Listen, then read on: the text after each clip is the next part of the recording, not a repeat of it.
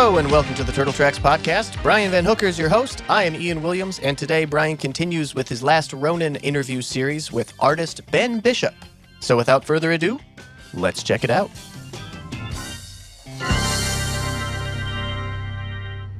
So yeah, to get started, can you explain how you ended up on The Last Ronin? Yeah, so I know you probably already talked to Andy and stuff, but originally there was another team, and I wasn't a part of it at all. And it was kind of like a project that I was just excited to read one day. Okay. And Andy and I actually hung out in New Mexico when he had just recently found out from Kevin that Kevin wanted him to be the guy on this book, and we were going around New Mexico to all the Breaking Bad spots, and he was giving me the tour, and it was amazing. And he was also picking my brain about working with Kevin, because I had done the Target R macro series with Kevin, and that was also from Kevin's layouts. So it's kind of a different process for a lot of artists. San Luco had done it on some of his first Turtle stuff, where he worked from Kevin's roughs, essentially. And it's a learning process for sure. And Andy was asking me questions about, how do you do it? How much can you change? Is he going to be mad? Sure. This, that, and the other thing. Yeah. And so he was super excited to do it. I was super excited for him. It wasn't even a blip on my radar. I kind of thought about it as I got to do the Raphael, and now they're going to do this, and that's great. And yeah. it wasn't even something I was jealous of. And then working on Drawing Blood Volume 2 and Aggregate Book 2, and just way too much work on my plate.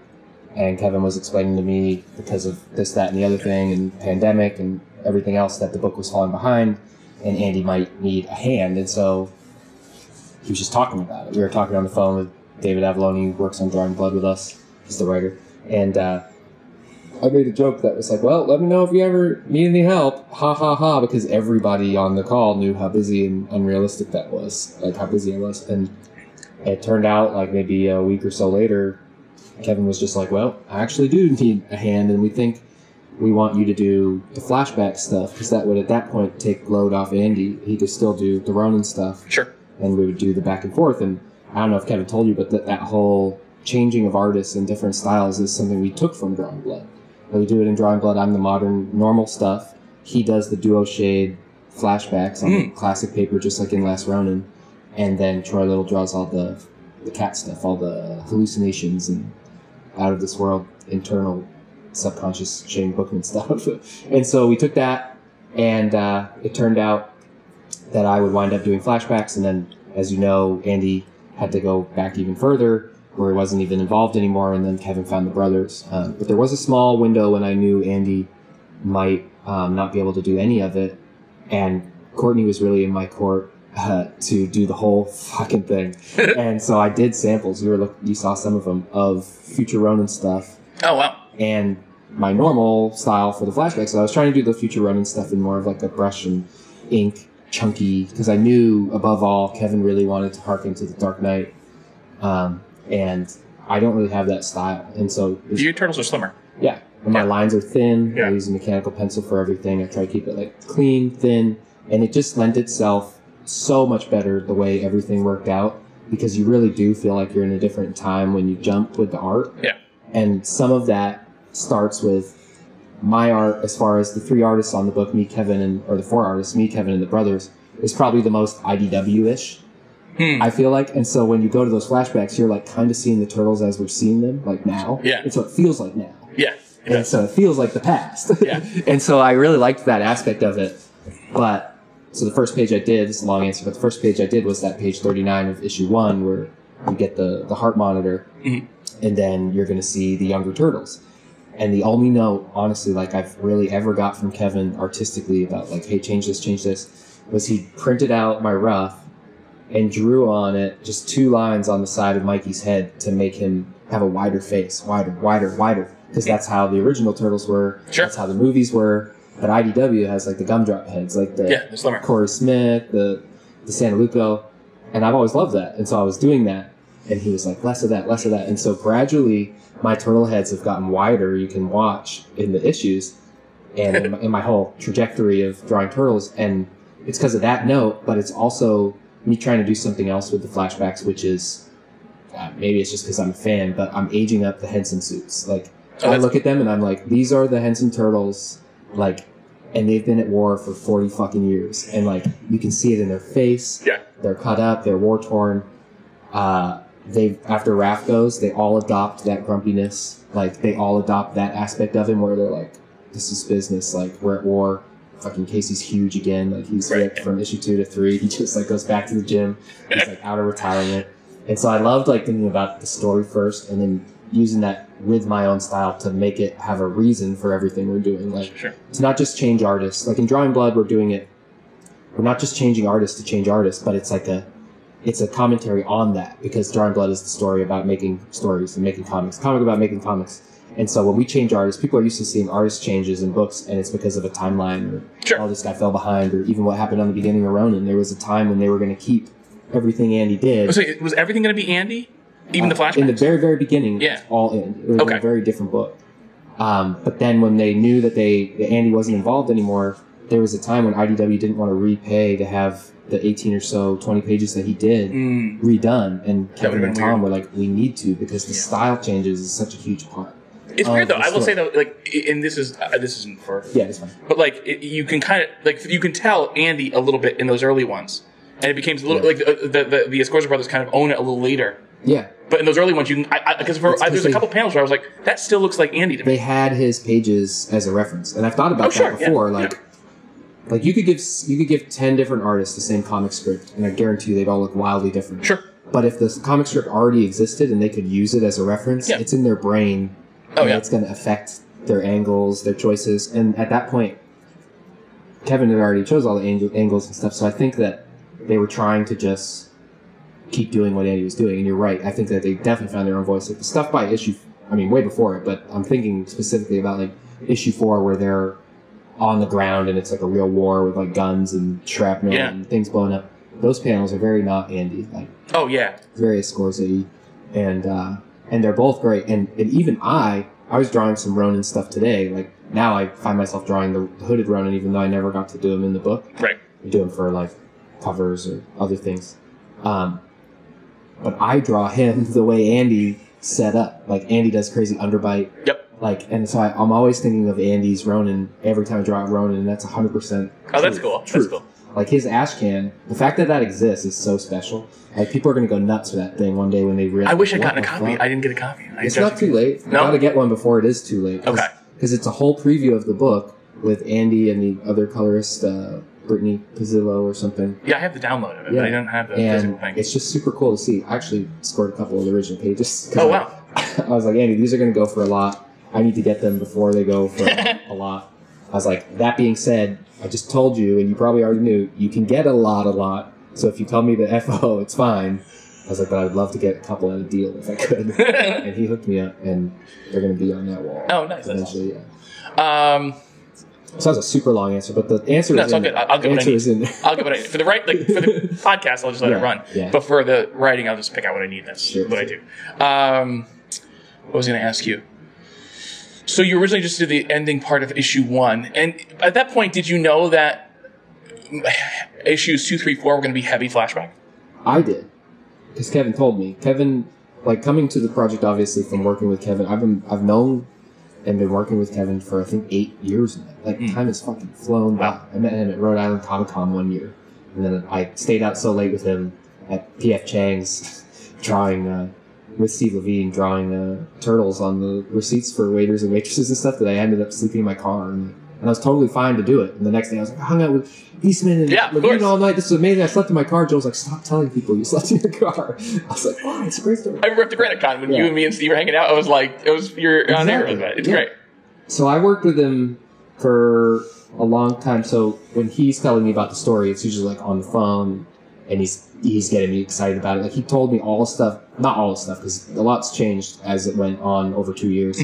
But he told me a lot of stuff that would happen, and like so coming at it from a fan, I was also like it was ruined for me over and over and over again. But every time a page came in from the brothers or a layout came in from him or even just a script, I was like, oh, I'm happier in this position, obviously, to know it ahead of time. But yeah, so I didn't know, and you can keep this in or change it or whatever, or edit it.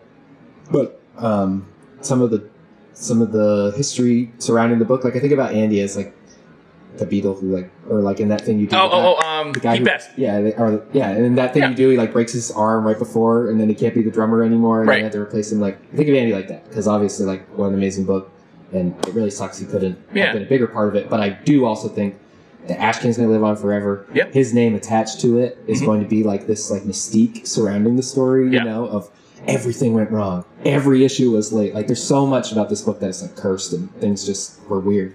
Let me ask you: do you not want me to include that in the recording? So far, it's fine. Okay. Because I can tell my editor to like, hey, if cut you this think it part out. sounds nice, I'm fine with it. It sounds. I think it's cool. Like honestly, one of the first people I reached out to was Andy because I was like, I've loved his artwork for years. And the pandemic was real as fuck. You leave that in. Like, Well, no, that's the whole. it did everything and, like, to anybody. Like he was one of the people who was like, I everyone's asked lives. everybody who I've spoken to was like, hey, can I do this as a recording? And he was like, I'd just rather not. And we spoke for like 10 minutes. But he was like, look, I just like I had real shit go on for this whole thing, and I feel awful about it, and I wish it didn't work out that way, but it did, and it's fucking like 1 million people are dead because of this thing, so it's not like no big deal. And no, it's not no big deal, and I totally get it. Like, I fell behind on everything I'm doing, but the things I were doing, I got laid off.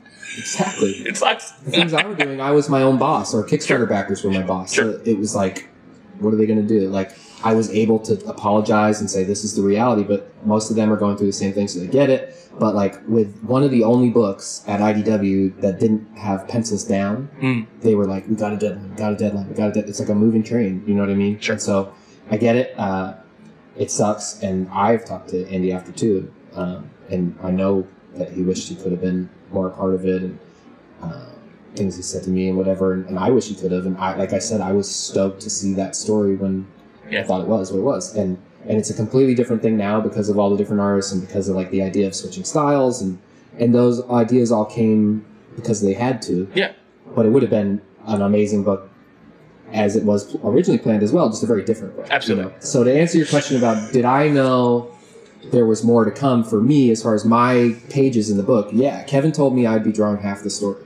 Okay. He said, and it's a vague estimation because the page count is not half the story. The brothers definitely drew more. Okay. But like issue 2, I think I had like almost 20 pages, maybe 15 or something. Was it half or a little more than half in 2? Issue 2 was about half. Yeah. And then I thought they were all going to continue like that at first. And then just as the scripts got written, things changed. Kevin wasn't originally going to do as many of the flashback things as he ended up doing.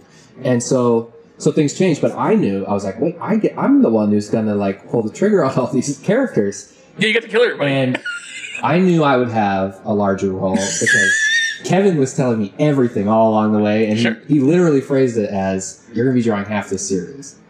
By the end of it, of course, it didn't work out that I drew half the series, but sure got some good scenes. And you got to kill everybody. Yeah. Everyone knows me now, like they say, oh, Ben killed Raph, which is like a quick way of saying he killed everybody. He killed everybody. Except Mikey, yeah. But I don't know if Kevin shared this, and I don't know if this can be in here. Okay. But he said, it might be, it's fine, probably, but he was like, by the end of this, we'll have killed all the characters Pete and I created in Mirage. Like, in the first stuff, it's like Baxter, Karai, the Turtles, Shredder's dead, like, so. Except April, that's right. Yeah. You're right. She's truly the last Ronin, I guess. But yeah, we were talking about that around issue 4, and we were talking about mostly Baxter, because the Baxter arc is really fun. Baxter's for people who know Mirage, which I don't as well, but he was explaining it to me. He's like, yeah, his original plan was to just blow them all up. He saw it through. It was interesting. I talked to Tom because I had more time. I talked to Tom for like, I was like, oh, it'll be a half hour. We talked for like 90 minutes. And Kevin, I had a half hour, and like I was like, I was really want to be respectful this time, so I think it only went to like 40 minutes, and I felt bad about that. So I talked to Tom a lot about how this was originally. He was telling me this was originally Mirage universe, and then they not quickly, but over time, kind of got away from it to the kind of a catch-all verse because it kind of fits almost any of them. Those are always the best turtle stories. That's why I love the 2012 Ciro Neely show on Nickelodeon. The best, yeah, because it just pulls from the best. Yeah. Oh, there's so much turtles out there. Let's pull from the best. Like, and this could be the ending to almost any. Like it could be the ending. Like you said, you made the Henson stuff, yeah, which I did intentionally, and I am campaigning vigilantly on Twitter for them to do a live-action movie with Henson suits, Judith Hogue, Ernie Reyes, Elias Koteas. Like, while they still fucking can, like, it would be amazing. Yeah. God, Casey Jones all aged up, Judith Hogue playing like Cyborg April. That would be cool. She's still throwing fireballs. She's freaking beautiful. But could Robbie Risk be this Mikey though? Would he be the? Sure. Robbie Risk is pretty great. Yeah, the voice is perfect. He just did Mondo Gecko in the 2012. He was great in that. Yes, so exactly. That's my favorite episode of the show. I got so excited hearing his voice. It was great. Oh, that'll have to happen. I just hope it does. Like every other tweet is somebody saying they need to animate it or they need to make a movie. I'm hoping they're listening. Yeah. I don't know if that is a question. No, that's great. What I was going to ask you.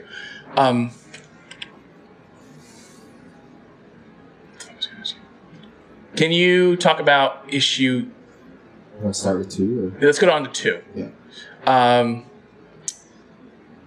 And Raph's death. Can you talk about getting those pages? What it was like your reaction to it at first, seeing the layouts, all that stuff?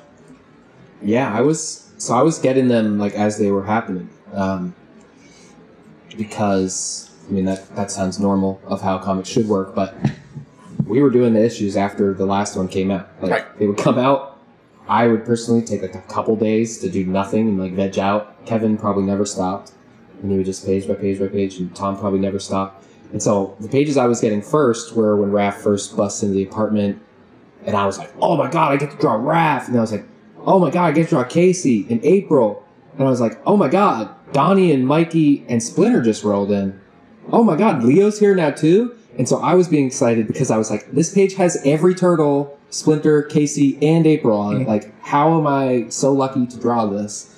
And then that was around the time I was drawing that Splinter panel that I pointed out to you in my originals earlier, where he's on the table, and it's like this.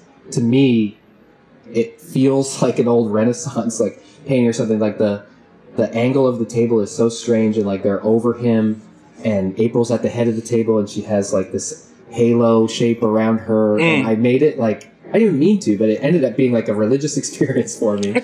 And everything unlocked at that point. And I end up getting into this whenever people ask me about the book, but like I was drawing turtles forever. And then that day or around that time and that week, I was like, this is it. Like this is what the 11-year-old me had always wanted to draw. It was like every turtle, a giant book, like everyone's going to see it.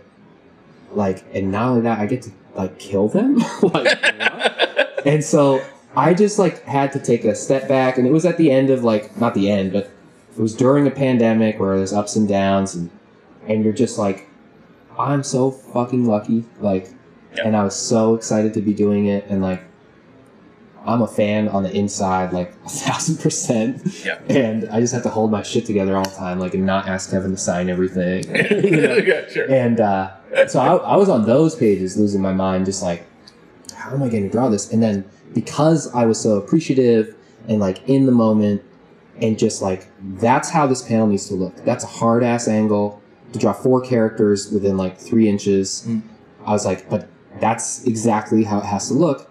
And there's no reason I shouldn't be capable of drawing that and like convince myself like, you already know how to do this. Fucking rock it. Yep. And then like, and this is all like 2D my own heart, but I like zoned out for the rest of the goddamn series. Every time I drew a page and I was like, I can't believe I get to draw this. And like every issue, it got crazier.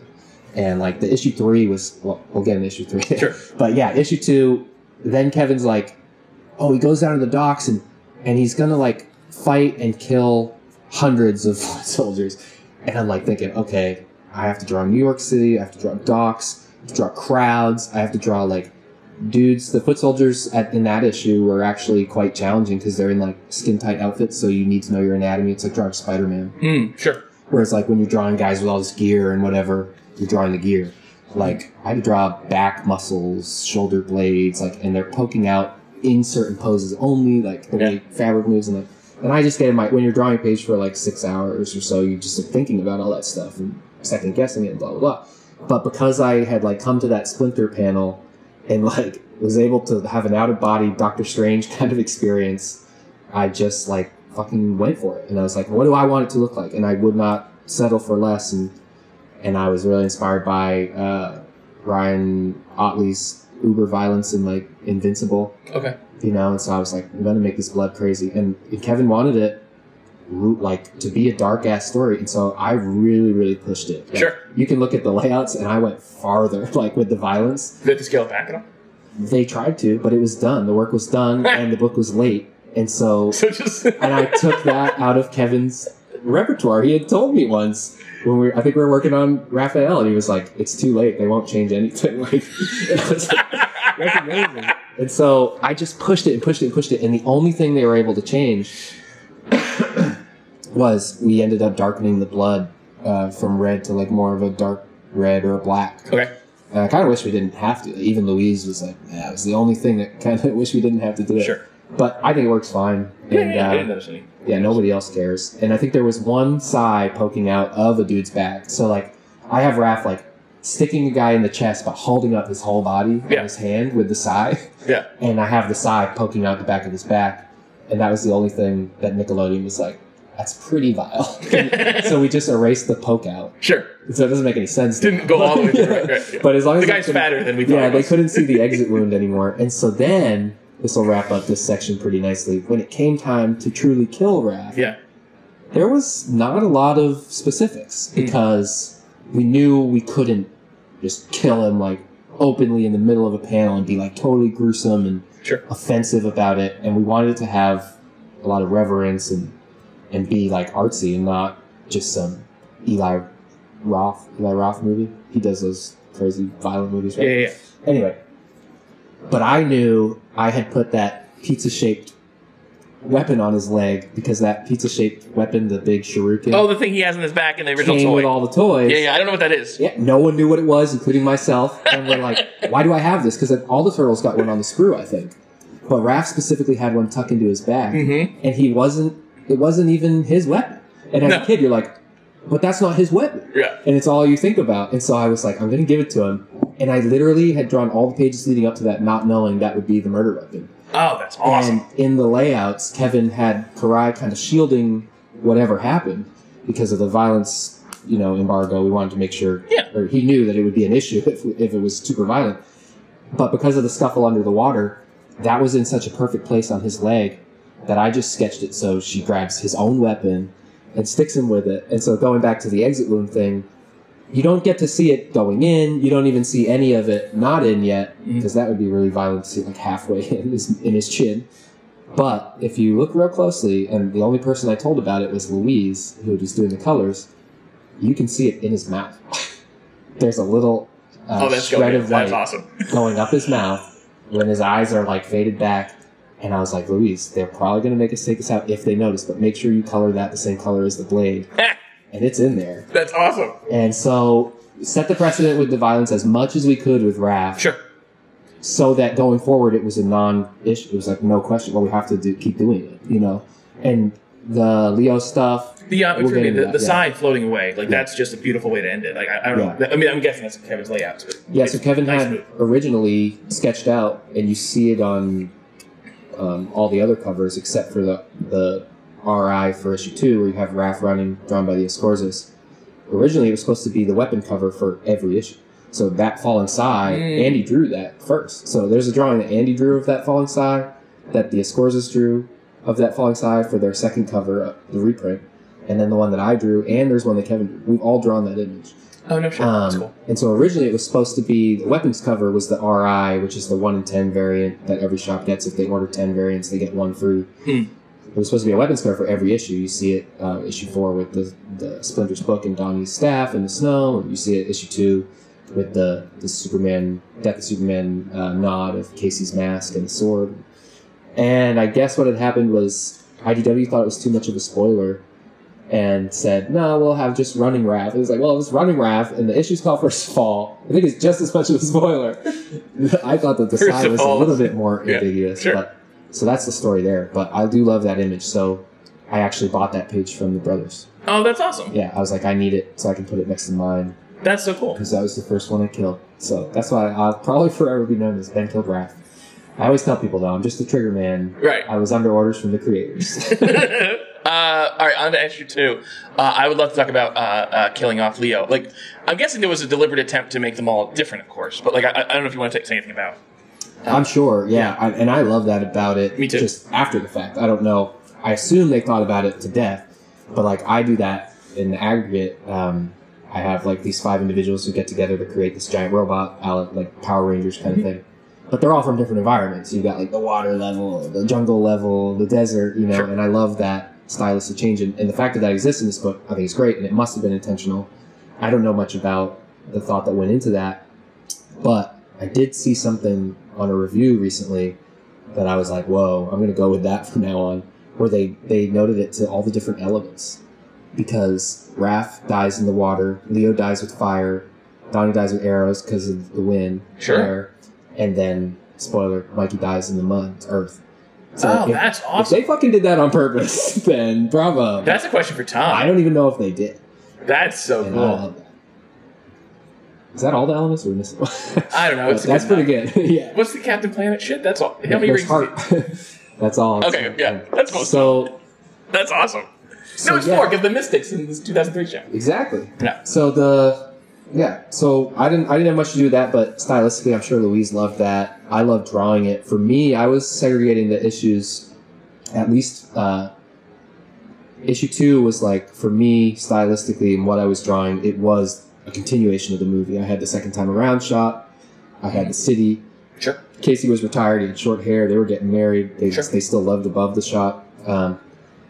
And so I was kind of piggybacking on that. Like, this is our real world Turtles, and here's where everything went wrong. If this was a split decision book, that's the branch. What if Raph never stormed off? Sure. You know? Yeah. It never would have happened. Well, what I like about what Tom said was that, like, one thing that was like a commentary in the book was like Raph's death especially is not meaningful. And like it's meaningful. It kicks everything off. But it kicks everything off, and that's it. Not that it's not meaningful. It's meaningful, but it's also a waste. Yeah. Raph's being stupid. Did what he always headstrong, does. and like it's only born out of his rage. Like it's not a heroic death, which I like. I think that's interesting as opposed to, Yeah. You know what I mean? He wasn't doing it for anyone other than his he was doing it for his family, but he wasn't saving them. He was making things worse. Yeah. And that's what happens in every fucking movie. Take out my F-bombs if you want, sorry. No, I don't care. That's what happens in every movie. There's F-bombs everywhere. Raph runs off and screws it up, and now we have a plot. And and the fact that it happened in Ronin, I was like, this is the next movie. And I love that about it. And so then stylistically, I went from, this is our real world Turtles, this is what we're used to, a little bit more in the future. I think it was meant to be like 10 years from what we've seen. Sure. At any given time. And then issue 3 with Leo and them is meant to be 10 years after that. So Raph has been dead for 10 years. I didn't realize that. I believe That's cool. so. It seems like nicely vague, but I didn't realize I believe it's 10. I said it on a podcast a long time ago when they told me, and whatever I said then is the truth. But I think it was 10. And the idea there, as far as drawing them, is like I told you, I was like, they've been back at war for 10 years. Sure. Like, they got all their equipment. Casey's hitting the gym again. He pulled out the golf bag. Like, and I wanted to show that in their faces, and I showed it with Baxter, too. Like, what's a guy who's just, like, consumed by his hate and, like, whatever revenge or this destiny to kill the Turtles and get Fugitoid, what's he going to look like? And he's also, like, a computer hacker and this, that, and the other. And so I, like, show it in his face, like, with his wrinkles and his teeth falling out. He's just, like, this looks like hell. hack. Yeah. And then the brothers took it further in 4 to say, oh, what's he look like 30 years after, or 7 years after that? Yeah. You know, and so that's how I approached the characters. But stylistically, for, like, the whole vibe and the environment, I was only thinking about Atomo and Akira. I was like, this is my chance at, like, Future City, tubes, wires, rubble, tech, all this stuff. And so that was my approach there,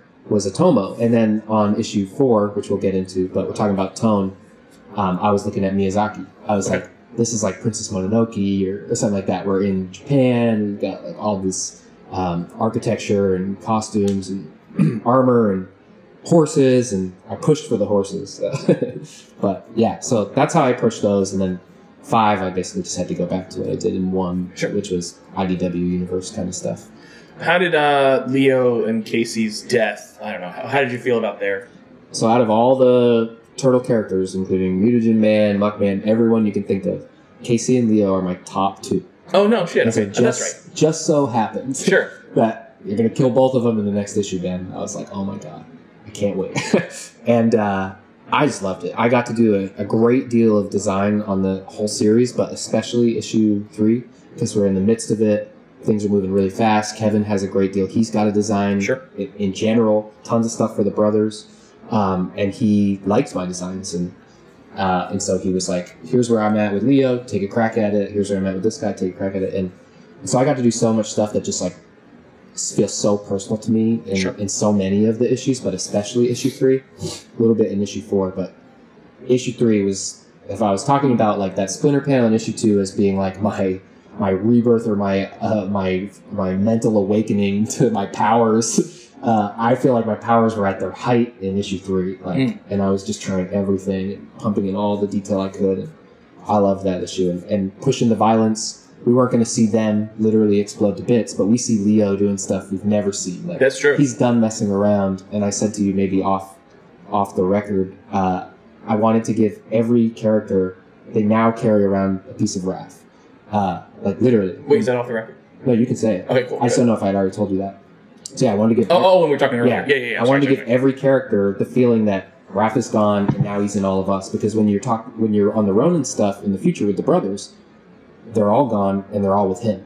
He's angry because of Wrath. He's tactical because of Leo. He's smart because of Donnie or whatever. Like, he's using his brains. And everything they're saying to him is him talking to himself. Is him doubting himself. Like, it gets really bad in issue 5 where they're screaming at him in the beginning of that issue. Sure. And it's because it's his self-doubt. It's, you could have done this a long time ago, blah, blah, blah, you're going to fail.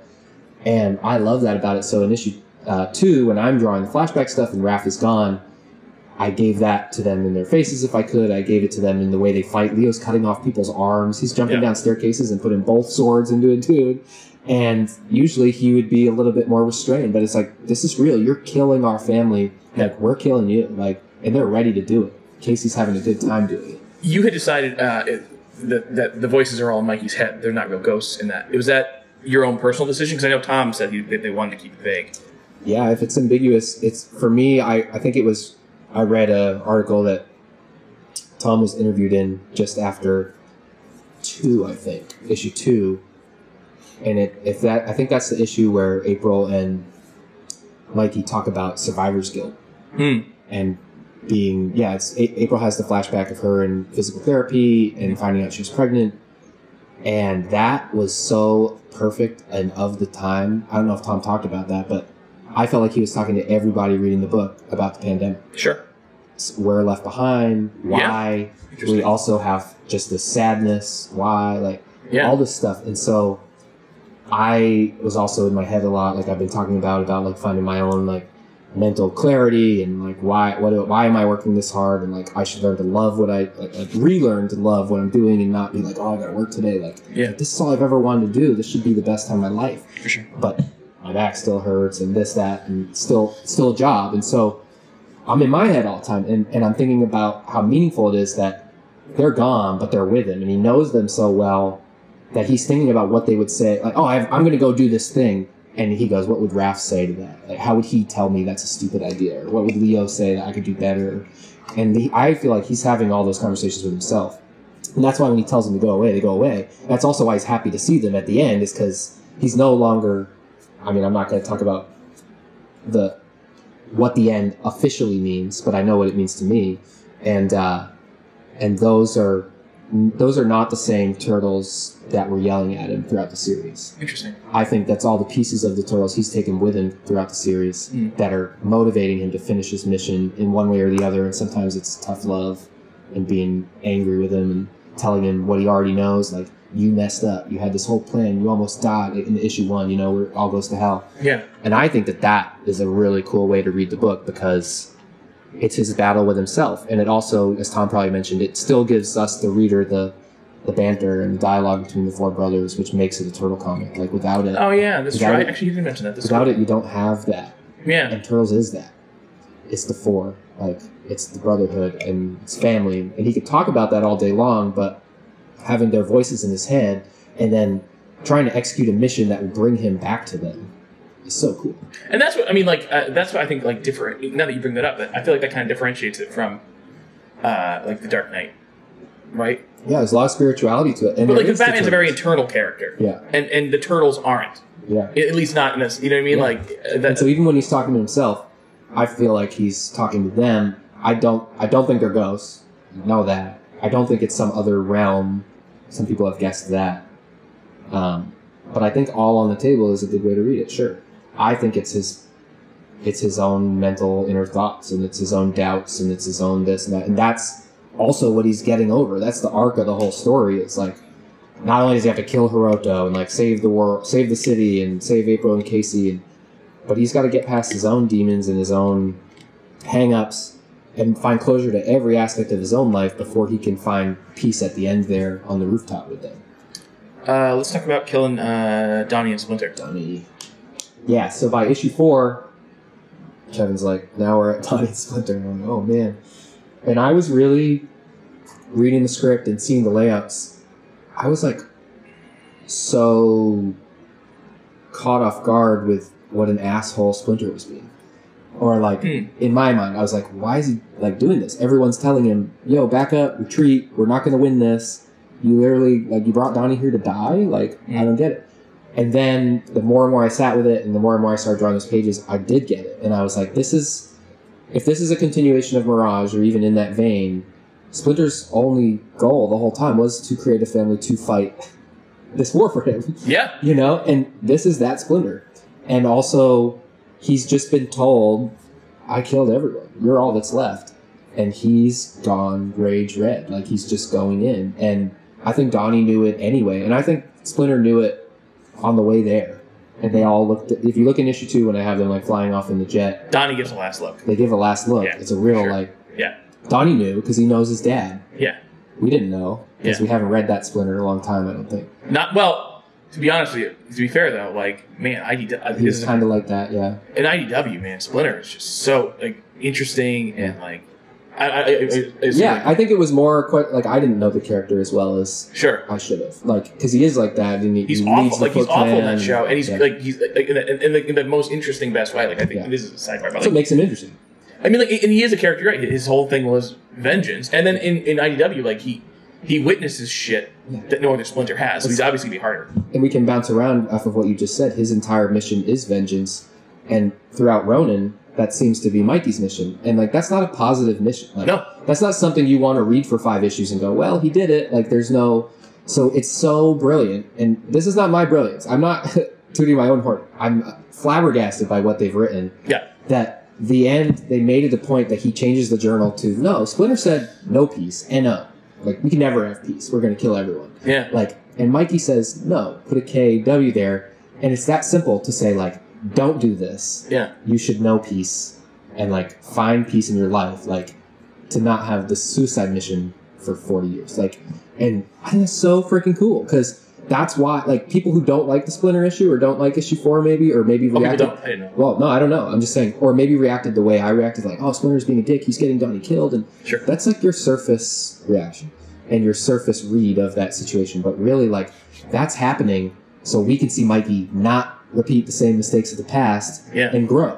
And that's what makes a good story. That's interesting too. Like, and this is again paralleling like or what happened in IDW, where like I think some of the most interesting storytelling in Turtles ever was what they did with Mikey towards the end of Splinter's run in IDW, where Mikey split from the group. Yeah, He he's like, wanted to what be are we part with- doing? Right, and it was like the most interesting Mikey stories ever, maybe. He's like, this isn't us. Yeah, so like having that kind of a similar dynamic where Splinter's kind of like very like doggedly thinking one way, and Mikey's like, nah, let's Yeah, I think love differently. that. Yeah, And you know, coming from Tom, you know, so I'm Yeah. sure it's in the back of his head in, Yeah. in both stories. Absolutely. He knows those characters. And I'm sure he knows as much as Pete and Kevin knew where he wants them to end up. sure. You know, so Pete and Kevin had their ideas, and Tom added a lot. He got to say, like, what about this? And then, but the best part about the whole thing is, and this is off topic. If it's a podcast, we're going to be jumping all around. But That's fine.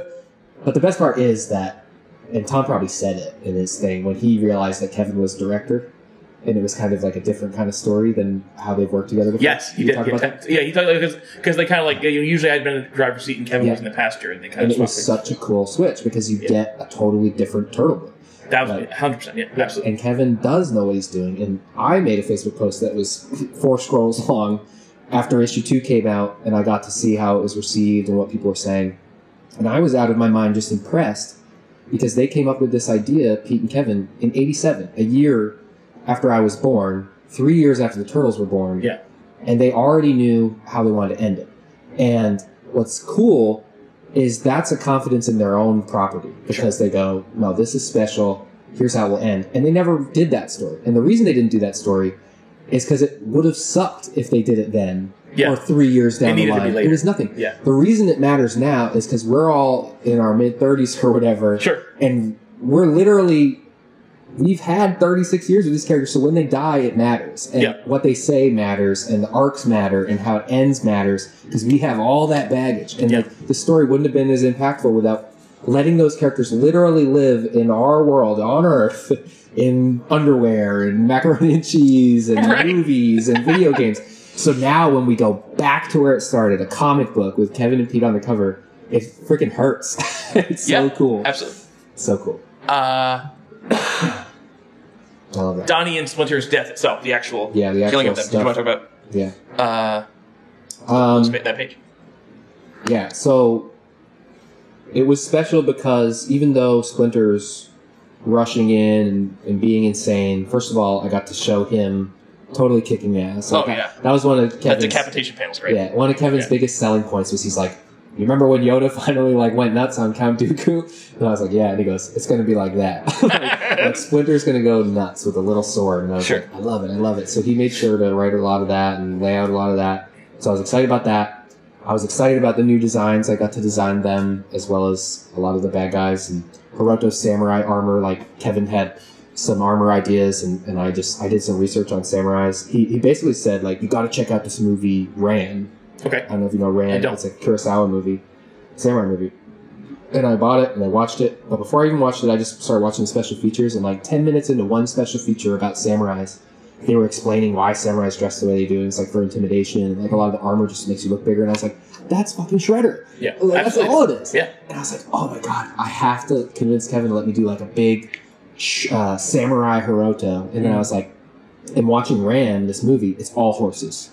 Okay. And I was like, horses sounds like a nightmare. I was like, but Dark Knight had horses, and people remember it to this day, Batman on the horse. And I was like, pushing for horses. And so I told Kevin, I was like, his guards, like his two main guys, also have to be on horses. He's like, if you're sure. And I was like, I'll figure out how to draw. Horses suck to draw. Yeah, they're so hard. And I was like, well, if you don't draw horses, like a lot of people don't draw them often. I knew girls in middle school with hair down to their ankles who all they drew was horses, and they love drawing horses. I was never like that. But I knew. Pause for a second. Yeah. Man. Sorry. But I knew. I was like, people will remember it, and it'll be totally worth it, even if it's just a few panels. So we did horses, and then I armored up the horse. I was like, it's got to be a Shredder horse. And a main goal there, and I know you talked to these guys too, was to have it become a toy. Sure. And I'm still hopeful for a Hiroto on horse samurai toy. Like, goddamn. But so like all of that was super fun. And then I get Kevin's design suggestions for Donnie, like his preliminary sketches, and he's got this crazy ass Raiden hat. And I'm like, you sure you want to do this hat? Because in issue 2, he had drawn him with this weird like fisherman ear cap hat, and everyone was like, what's with his hat? And he's also the only one not wearing a bandana in issue 2 and 3, which people thought there was a lot too. So by issue 4, I'm like, he's putting the bandana on, he's getting all geared up, and I like just dove into the hat concept because I wasn't going to fight it. Kevin knows what he's doing. Sure. And now I would never, ever, ever do it a different way. It's my favorite remark is Donnie in that freaking hat. It's my favorite Donnie to draw ever. I just thought it was going to look silly, and instead it makes him look like a total badass. Yeah, that's great. And Kevin was very adamant that Donnie be in traditional kind of, like a gi, like a, I don't know if they're called that in this particular story, but like a kind of martial arts outfit, Sure. And he's even got one in issue 2. It's kind of just an evolution of what he was wearing then, but so the designing was super fun. Kevin had the idea to just go ahead and throw in the Usagi Yojimbo symbol. Like, Stan will think it's cool. And wait, where was that? It's on their outfits. It's the new clan Hamato, Usagi Yojimbo. They have like an alliance in my mind, and they are together now. That's my background theory. Kevin just wanted to nod to Stan. Yeah, and I put it on Splinter, I put it on Donnie, and that's going to be on toys if we ever get them. Sure, and, that's cool. And so I hope Stan liked that and wasn't total sidebar. I love the symbol Ciarnelli gave the turtles in that show. That kind of upside down looking turtle. I don't know if you know what I'm talking about. Yeah. It's just a cool Found a cool super symbol. Cool. Yeah. I love stuff like that. Yeah. So the design and all that. Obviously, it was a killer issue to draw. We got to do a lot of cool foot soldier stuff because Kevin wanted the bucket heads to kind of harken, or the basket heads to kind of harken to the Frank Miller Electra story. Those are just like dudes with baskets on their head popping out of the snow, and so we just did it. The art on that one for me was next level to anything I'd ever done. You can zoom in on those graveyard panels and like just keep zooming, and there's details there. Yeah. I was very apologetic to Louise. Actually having them die though was, okay, how are we going to do this? Because that issue's a little different. Like Raph, you obviously see the full thing. Mm-hmm. Issue 2, you know it's happened, and then you see the aftermath. Yep. Issue 3, they don't really even get their own full page of arrows and things like that. And so it was kind of like a quick, in the moment, this is what happened. And so for me, it was kind of startling, like, oh, they're gone now, turn the page. But I think it reads really well, where you've got the guy they were working with. Originally in the script, he was called something else. He was called Watanabe, but I think he's called, I don't remember. People just call him... I can insert it for the copies. People call him Uncle Iroh from Airbender because they think he looks like Uncle Iroh, IRO. Yeah. And I was like, I've never seen that show, but you're absolutely correct. So we'll call him Iroh. But having him just kind of look around as the dust is settling after the fight and stumble on them was super sad, I think. Yeah. And I thought that was a cooler way to do it instead of doing the same thing in every single issue, you know? Yeah, they find a nice way to do different stuff. Yeah. And the elements thing, I'm going to definitely put that in there because that's super interesting. Yeah, I remember where I got that. But And how did you feel about Mikey's head? I know you didn't draw Yeah. it, but as a... So Mikey, I knew I wasn't going to get to have the honor. Right, yeah. But I knew I was... Let the Scorza brothers kill somebody. Yeah, well, that's what's happening. When they got to kill Baxter, I was jealous too. But I was like, I've literally killed so many good characters. Yeah. And they got Karai, and they got Fugitoid technically. So Sure. I got him once, but they got him again. So I could not complain. I was happy about it. And at least now in the future, if people are like, you killed the turtles, and like, but Not Mikey. Yeah, and I have a little bit of There's an saving asterisk grace. there. Yeah, almost all the turtles. Yeah. I really liked it. I knew they would be fighting in the mud. Kevin really wanted that Dark Knight moment. This isn't a mud pit; it's an operating table, you know. Yeah. And I think they nailed it. I would have loved the issue to be twice as long. Like just every panel of them just fighting was so cool. Yeah. And then of course I get to do my couple of pages right after that. Which, if you're talking about dream pages, like I was talking about issue 2, getting draw all characters on one page, like. This is absolute. If you flip through issue 5 and you're looking at the pages I'm talking about, I have all the turtles together, jumping on rooftops, making fun of each other, climbing up to the top of a skyscraper. I have all their backs looking out at the sunset, which to me was the end of the first movie where they're looking over the building, you know, and they're all laughing, and it's a happy ending. And I was just like making that moment and knowing by issue 5 what a big deal this book is. I mean, knowing by issue 3, Kevin was like, I think this is going to be huge for years and years. And like, he wanted it to be Watchmen, he wanted it to be Dark Knight, and I really hope it lives on in that way, at least for Turtle fans.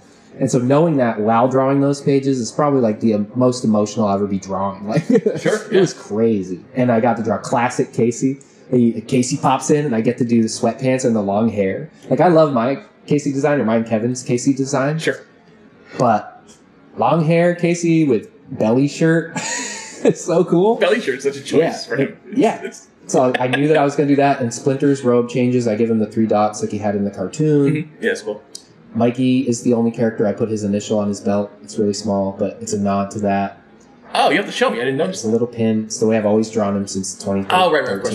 I didn't notice it here. Yeah, and I always give Donnie the gap tooth because it's the earliest show. And a screwdriver. I don't know if I gave him a screwdriver in this, but always the gap tooth. Sure.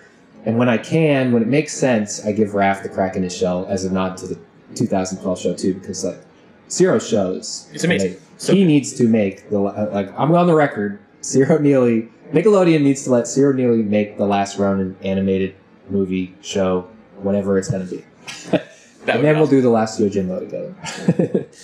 I want to ask you something now that you're talking about your child turtles. Yeah. And this is just like a pure art thing. So, like, you had to widen their heads, right? Which changed. Like, you've drawn the turtles a certain way for X number of years. Mm-hmm. And you had to widen their heads for this. Do you find yourself drawing them that way now, with wider? Yeah, my turtles have completely changed. Interesting. I do wider heads. On the off chance I'm remarking or sketching a turtle that has nothing to do with Ronin verse. Yeah. I will young it down again. Sure.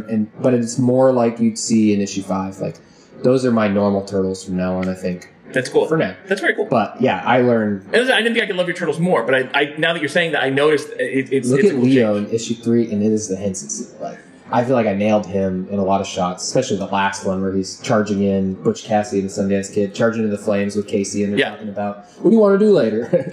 What should we get for pizza? It's just insane. I was so happy with the way I did them, and I hope they become toys so it lives on forever. And yeah, I just couldn't have been, I don't know, more lucky than to have this whole thing work out, and hope there's more. This is completely out of order, but for the purposes of my writing. When did you find out it was going to be Mikey?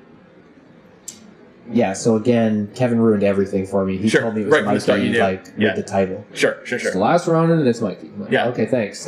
I had no moment to even speculate. But that being said, I don't know if he or even Tom intended that to be such a hype machine if you don't know who it is. It didn't sound like it was. But it did. But it kind of fell into place in a really smart way. Like, just on a marketing standpoint. Their marketing was who is the last Ronin at a certain point, but it wasn't at first. Yeah. And I think that came from just fans talking about it. Sure. Yeah. Which is something that's so cool about this book coming out the way that it did. As much as nobody wanted the delays and things like that, it was happening in real time. Yeah. And the story wasn't changing, but we were able to push certain elements that maybe people were asking about, or from IDW, market certain things that were hot, like who is the Ronin? Like, sure. Who do you think it is? And it's completely appropriate. It's not like a gimmick, though. It's completely appropriate.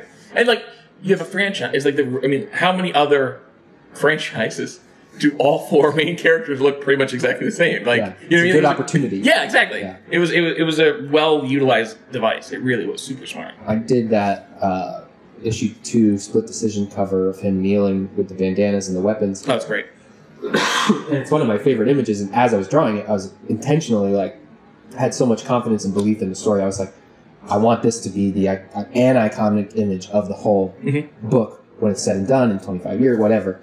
And so I really cared for that image, but that one ends up getting reposted and retweeted and regrammed constantly by those accounts that are like art 24/7, blah blah blah. They don't know anything about the book, and they just caption it, "What do you think happened here?" And it's really cool because that goes out to thousands of people who don't read Turtle books, who maybe haven't seen anything since the cartoons, and they all have these wildly different responses to that image. They're like, who's this fifth turtle that's killed them all? Or they're like, it's got to be Leo, it's got to be Raph, it's got to be, and they all have a reason for why. I didn't know about this. This is cool. Every time I get tagged in one of those, it gets 3,000 likes, and it has hundreds of comments of all these just different insight of what people are thinking or what it made them feel. And so making the book throughout that was insane. Yeah. I was watching, especially because it's one of my first big oh my god, I can't believe I'm part of such a fanboy about this book. I was watching every goddamn YouTube review. Oh, sure. For better or worse. And until about issue 4, there was not even any worse. Everyone loved it. And I was cool. that puts the most wind under your sails. I felt unstoppable. I told Courtney, Kevin's wife, I felt like I had superpowers while I was drawing this book. That's what I need to draw? Okay, no problem. And it would be done in 5 hours. Every page was 5 hours. I was like, what's happened? I figured it out. I've cracked the code. And it's because I was drawing what I loved. Yeah. And I've got a great studio, and I've got great fans, and I've got an assistant who's shipping everything that I don't have to ship. Sure. And everything just fell into place. And I think every person on the book was kind of finding that stride, and everyone did their absolute best work. And I hope it's a indication of what that can do for a book long term and short term when given IDW started looking at it as a piece of art. Yeah. And they weren't cracking the whip when maybe they should have every now and then. And I have an email from Bobby where he's like, look, if we get it to print on Monday, it'll still come out on this day, yada, yada, yada. And I said, Bobby, and everyone's on the chain. And I had the ability and the freedom on this book after a certain point of don't mess up what you're doing, where I was like, Bobby, I've got 2 pages to do. That means a day each for each rough, so 2 days on each rough, and then 2 days for each final. I said, unfortunately, I'm going to need till Wednesday. I'm going to just miss it, but that's exactly what I need. Yeah. And I know that's exactly what I need, like clockwork, and it's exactly what I needed. And Bobby was like, okay. And that's unheard of in comics. That's cool. And so I can definitely say that about them and about Bobby. It's it got to the point where they were like, just keep doing what you're doing. This is good. And that was so cool. And if more companies would be like that, I bet Spider-Man comics would be more popular. I bet this would be more popular. That would be more popular because instead of finding a different artist to just fill in the blanks when you're falling behind, as long as you do get it done. Yeah. you can't just do that forever. And anyone listening to this is like, this guy owes me on aggregate, he owes drawing points. And so, like, what an asshole. But, like, do it right. It's only late once. Or in the case of Ronin, and you can use this quote because I love saying it. Something can only be late once, or in the case of Ronin, 5 times. Sure. But it can suck forever. Sure. And I don't think this will suck. Well, I don't think it does suck, and I don't think it will I don't think it will suck. From my perspective, like getting to do like just getting the interview ready for this, like I kind of wanted to make the point, like to Kevin and Tom, like who cares that it's late, right? Like we forgot about that at this point. Well, yeah, like the fans were like being. I mean, not most of the fans. Yeah. There are select groups of people who choose to be assholes about these things or harass people about it, and it's like. As long as it's done right, who cares? Like Dark Knight was late, Watchmen was late. Everything that matters to you. Kevin told me that late. because I obviously wasn't paying attention those days. Yeah, I didn't know that either. Bobby was telling me. Yeah, Watchmen was late as fuck. Sorry. I don't care. Batman was late, or Dark Knight rather. It doesn't matter after the fact. As long as you get the story right, it doesn't matter. And those books hold up because they did a good job. Yeah. Like, they thought about it and were like, no, that needs to be better. Like, there were things that got sent back, like whether it be colors or lettering that was in a strange spot, or even like a couple of my roughs, like, hey, do it this way. Or there was one note from Tom where like I was probably drawing really fast and there was like a weird bump on the handle of Raph's eye, and it was just because I draw wavy lines sometimes. And he was like, what's that little nubbin? And I had to go in and quickly just erase it, and it was worth it because we don't want to look back at that one day. I wish we changed that. Sure. There's a big shot of Karai's face in issue 2 where she's monologuing to her troops about killing all the mutants and stuff. And you couldn't see it in the black and white art, but as soon as it was colored, there was a big eraser shaving on her chin.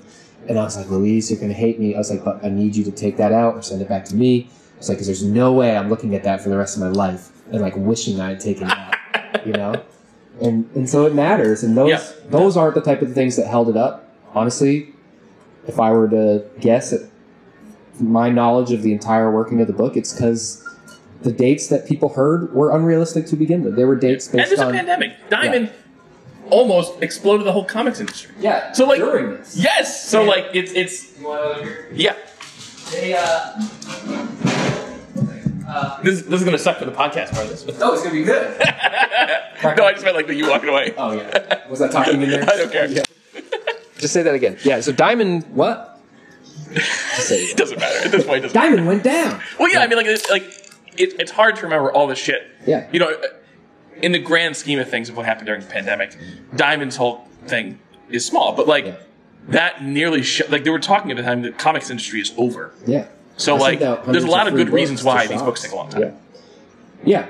And honestly, the dates that were set were the old dates. They were the dates on the Andy Kuhn, Brittany Pizzillo schedule. Right. And IDW never changed it. They just said, like, hey, you think you can catch up to this? And sure. I think everybody said no. And we all tried anyway. And so then... In a way, though, it makes sense not to just reset the date, because I think when you keep resetting the... whatever that sports analogy is. Well, I don't know the sports analogy, but the analogy I use is when you're at the airport and they keep delaying your flight instead of canceling. Yes. And you're like, I know this is going to be canceled. Yeah. It's been delayed for the last 7 hours in 30-minute increments. Yeah, sure. And so this is going to happen. That's what would drive me crazy is seeing, because I am in the groups and in the fan pages and stuff, and I have the Bisharp Kids Club, and I'll see them go, another delay. And it's like, I could have told you a long time ago that that date was not going to work and that the next date is not going to work. Yeah. I don't know that I could have told you the date that will work, but that's why it seemed like we just weren't working or something. Like, I don't know what people think, but... Crazy.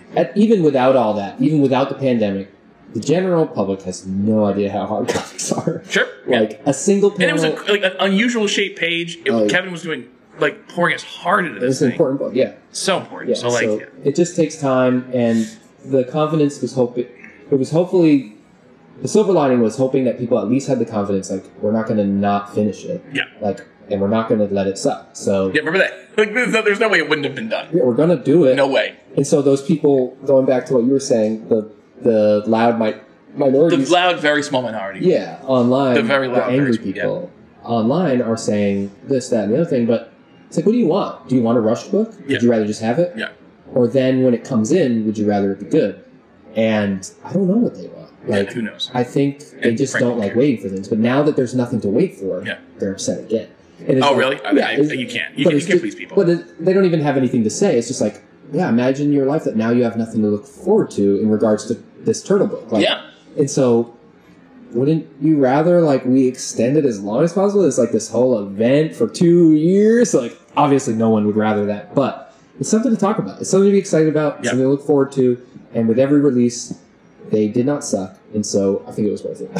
Last question, really, and this is, you've kind of said things that work for this anyway, but are there anything else you want to say about, like, getting to work on the book and the impact it's had on fans?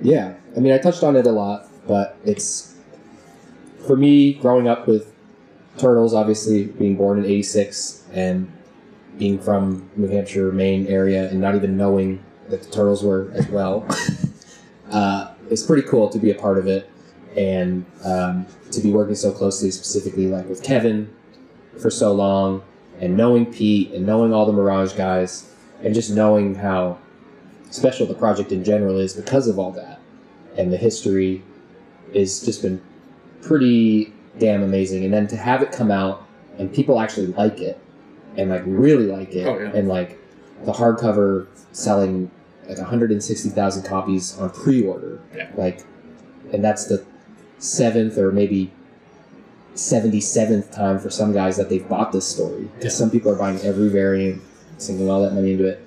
So that's really, really amazing to me, like that it could have that kind of reach, and that for me, I'm just always looking ahead too, and just going like, this is such a big deal for me in my career, and like I hope that this book is like forever. I hope I'm the, like, Rob Liefeld does cons, and he's like the guy who created Deadpool. Like, I hope I'm at those cons, like, oh yeah, one of the last Ronin artists, like, and it matters even in 40 years. Yeah. Like, I hope it will. I hope it's like when Dave Gibbons goes to a show or something, like people are like, oh shit, that's the guy who worked on or drew Watchmen. So that kind of stuff is really exciting to me, and to also like have myself like grow up alongside these guys who are going to love it alongside me is pretty cool, to experience it as a fan as well, and to like bring closure to something that Kevin and Pete did. I didn't even get into what I meant to say about my 4-scroll long Facebook post about Kevin and Pete, but Please, yeah, they created this. I had this moment after issue 2, because this kind of harkens into what your actual question was about the fans anyway. I had like the step back where it was doing so well, and issue 2 was the highest selling IDW comic ever, and I was like, wow, like Kevin and Pete knew 1 year into making this thing that it had these legs and that it was important and that this story means something, but they waited, and then it like grew up with all of us, and that's why it was so impactful. But like, I came to Turtles because of the toys and the cartoons, and then of course the Henson movies, and I found the comics later, which of course were much different in a lot of ways. And so now for me to bring like a closure to those comics for those two guys and a handful of the Mirage guys who worked on it with them is insane to me. And it's just so special. And to have it be a big deal for the fans as much as it's a big deal for me, I just feel like I'm doubly in it. Like, I'm in it, but I'm like in it. Like, I get to go to these signings with these guys and draw next to them. It's insane. I don't know.